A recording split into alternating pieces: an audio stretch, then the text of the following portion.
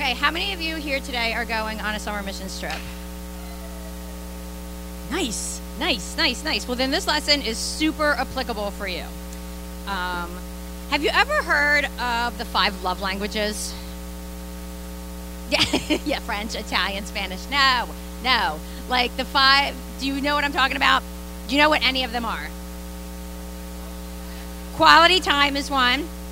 Words of affirmation, physical affection, gifts.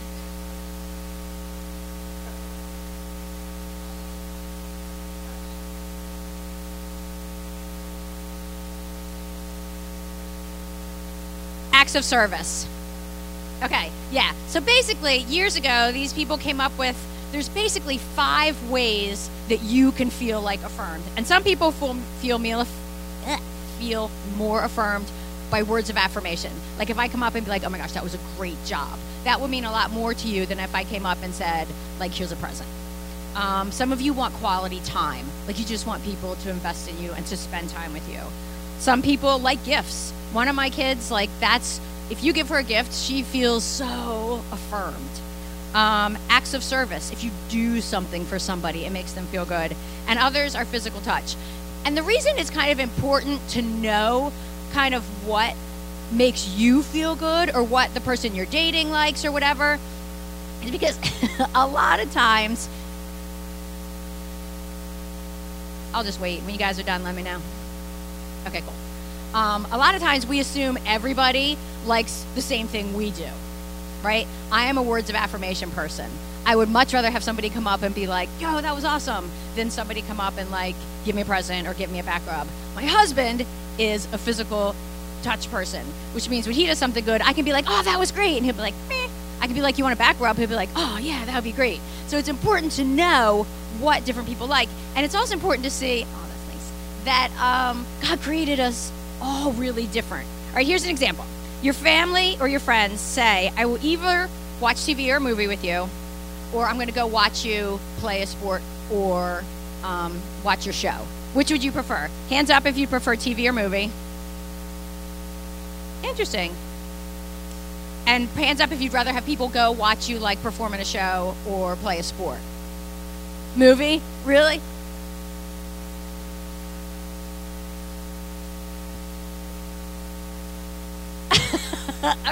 Okay. But that's the difference between like quality time and, I don't know, it's boasting the quality time to me. Okay, so God made us all different. So, God also made us really different to be good at different things. Do you have any friends or anything that have an ability that you think is really cool that you don't have? You can do a handstand. That is pretty cool. What do you have? Oh, good at school. Yeah, I don't have that ability. Do you know someone who has like a talent or an ability that you admire but you don't have? What? Yeah, no, I don't have that one either. Emma Davis. Yes, I don't have the Emma Davis ability either. Or what? You know, do you want to? You can sing opera. Nate. Okay.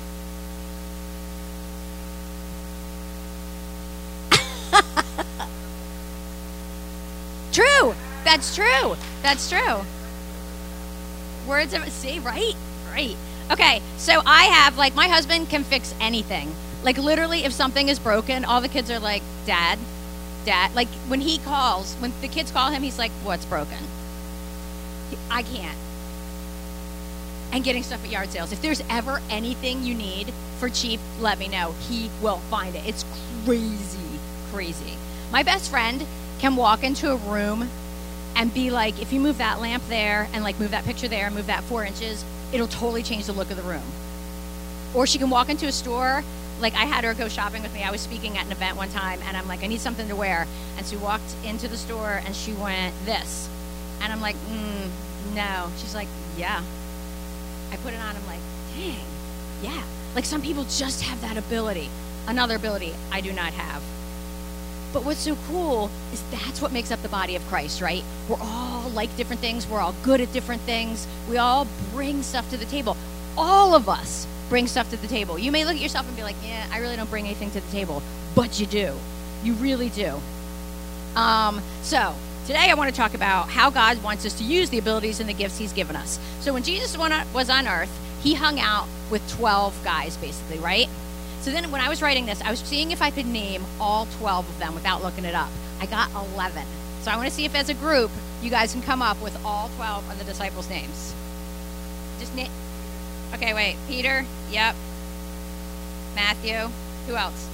Well, Simon Peter is the same guy. Mark. If you think of the Gospels, you can get 4.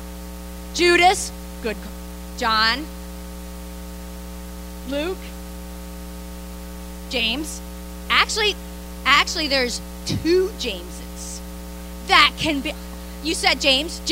So yeah, they called one either Big James and Little James, or James the Greater and James the Lesser, which is kind of disappointing for the other guy.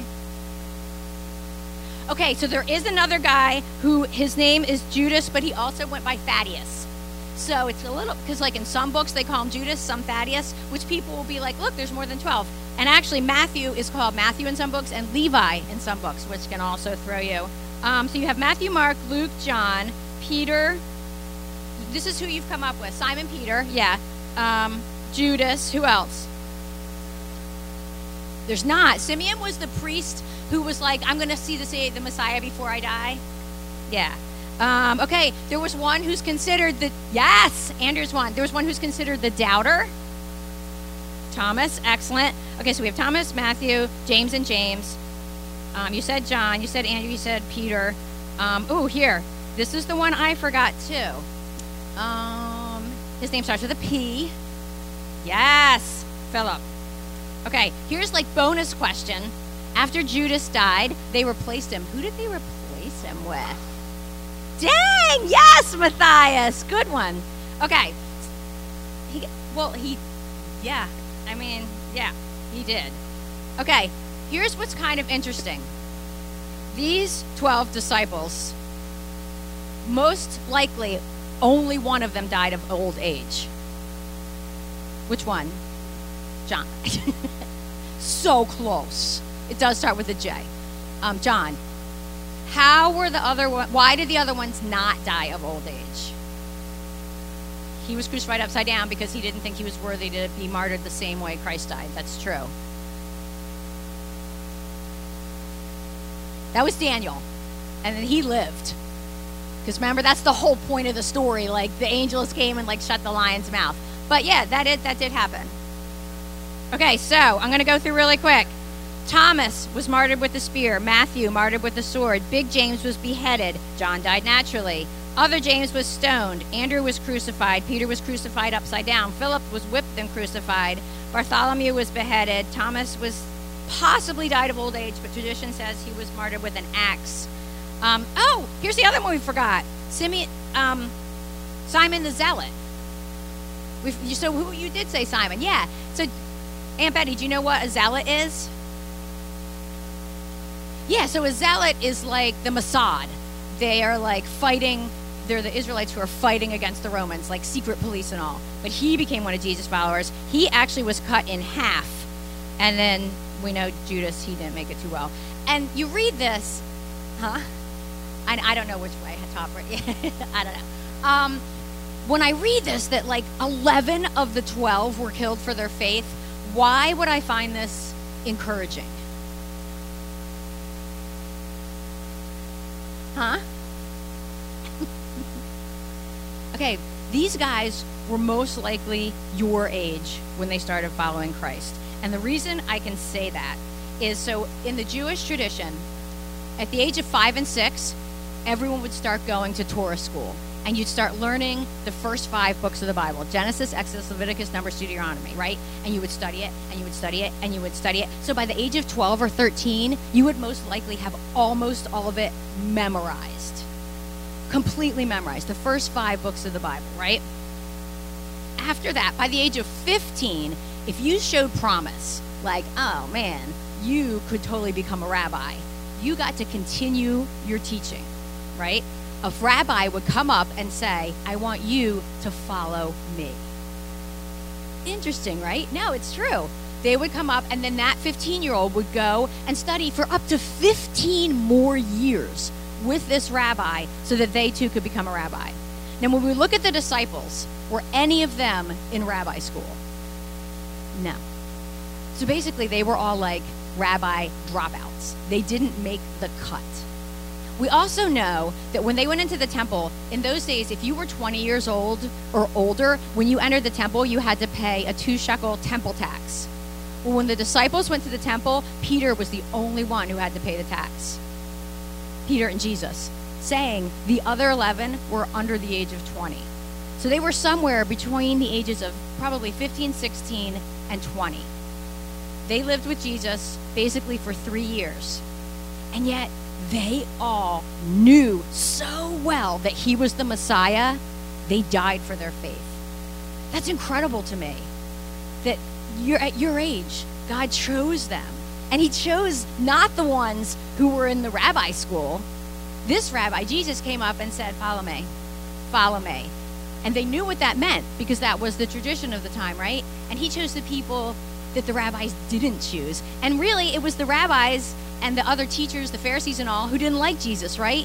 So I think that's so cool and encouraging that if at your age, someone came up and said, like, is Jesus really the Messiah or you'll die? These people believed it. Like, they knew that they knew that they knew. Like, as sad as it is that so many of them, almost all of them, died for their faith, it's encouraging to me that it was real. Like, in those days when I'm like, really, like, life sucks. Is this really legit? Like, God, is all this true? I can look back at things like this and be like, man, they knew that they knew that they knew. And I find that super encouraging. Okay. Also, the disciples were super different from each other. So you have Simon the Zealot, right?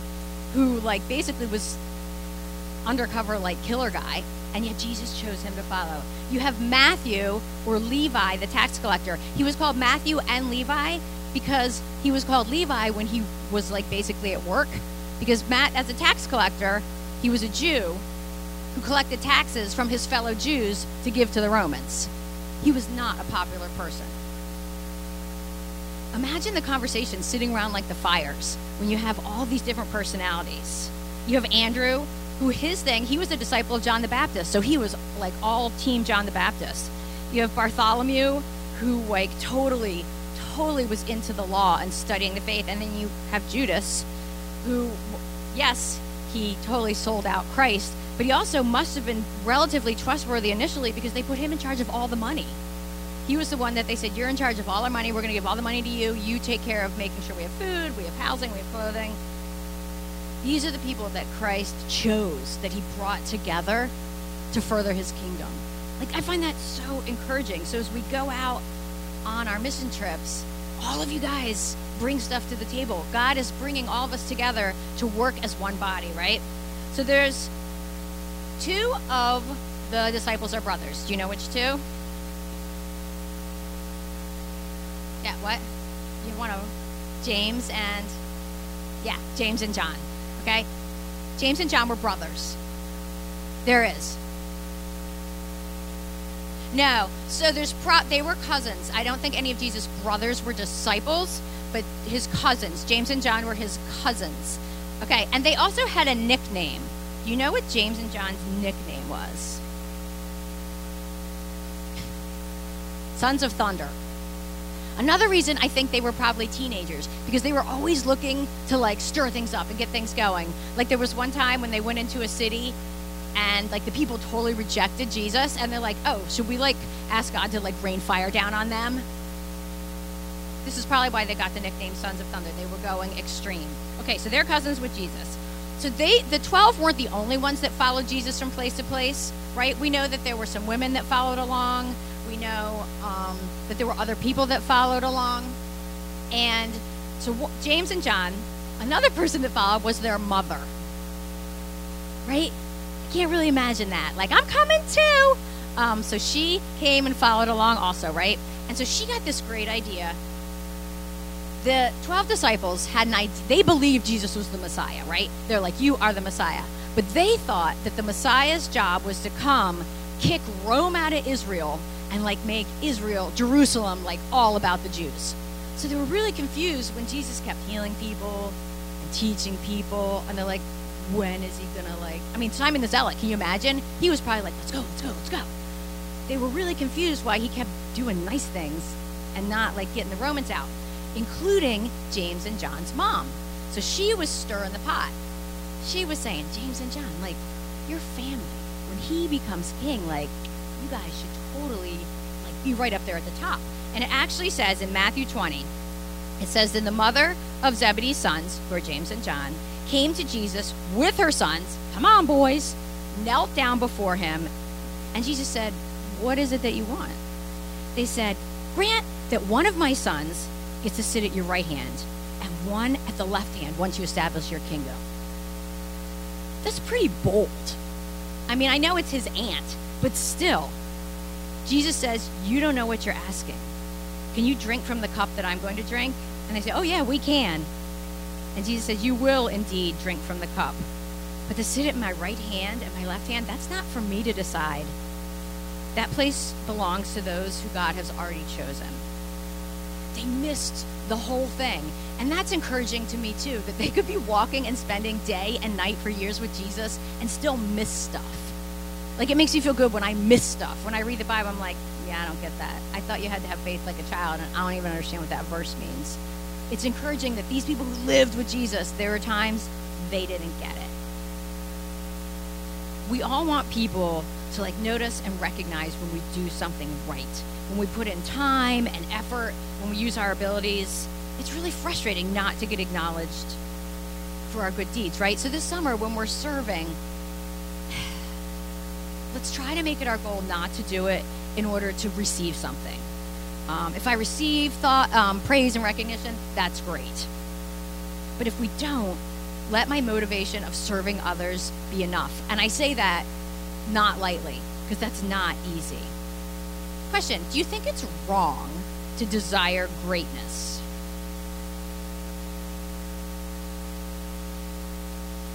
All right, wrong to turn it into arrogance. That's pretty good.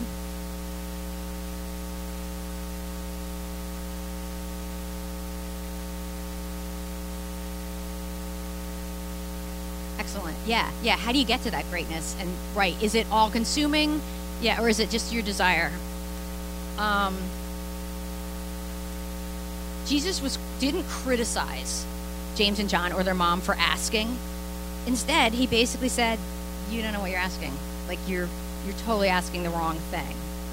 He says you need to become a servant. When you think of servant, what do you think of? A worker? A waiter. That's good. Because as a waiter, what's the waiter's job basically? To bring the food, to take the order, to take care of the customer, right? To do like the customer's always right kind of thing. They're not, but that's the attitude, is to serve. I know, they're totally not. But Jesus said if we want to become leaders, we must become servants.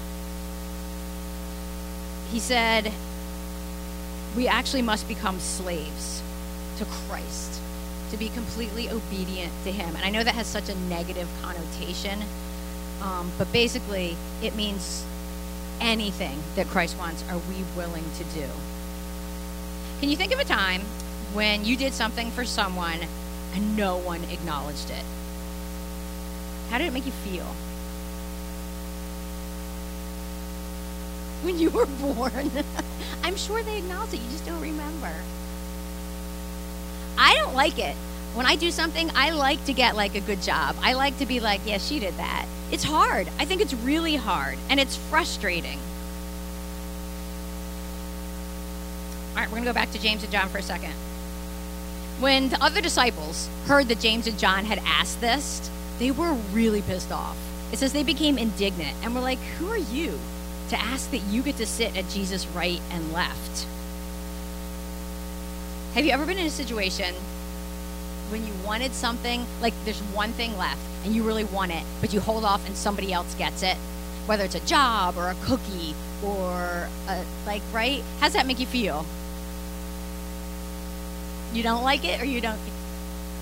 It makes you angry? Yeah, I think it can be really hard not to be acknowledged for what you do. Okay, here's a really good question. And this is one, and again, that's applicable to this summer. Do you think it's possible to serve someone or participate in some kind of ministry with entirely pure motives? No desire for recognition, or totally pure motives. Do you think it's possible?